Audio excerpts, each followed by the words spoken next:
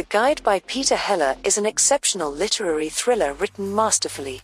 With regards to characterization, Peter Heller keeps it straightforward and trusts you to feel the emotions between the lines.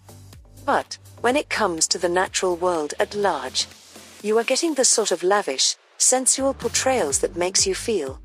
It makes you feel as if you're in the middle of a river fly fishing yourself. Feel like you are breathing in the mountain air and watching leaves fall into the water.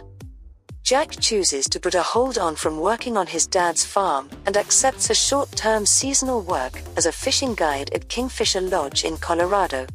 The hotel is for the privileged where visitors pay a high premium to fish along the immaculate river nicknamed Billionaire's Mile.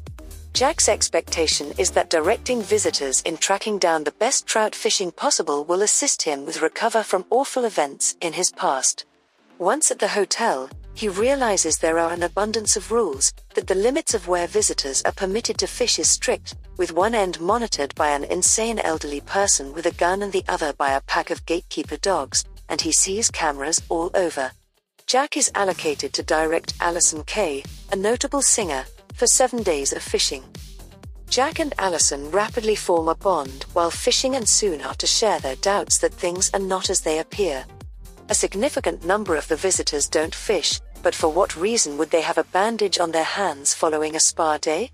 While they are fishing and a shout is heard in the middle of the night, both Jack and Allison are dubious that something different is going on at the hotel and at the adjoining property.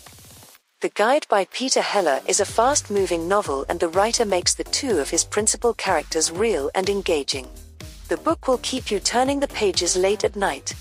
I completely enjoyed the story and I'm so happy I read it.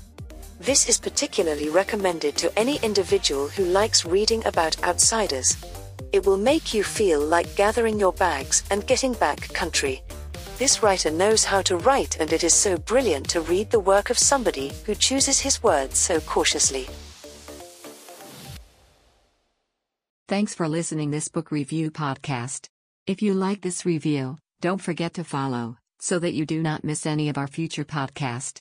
Also show us your love by sharing it with your friends and family.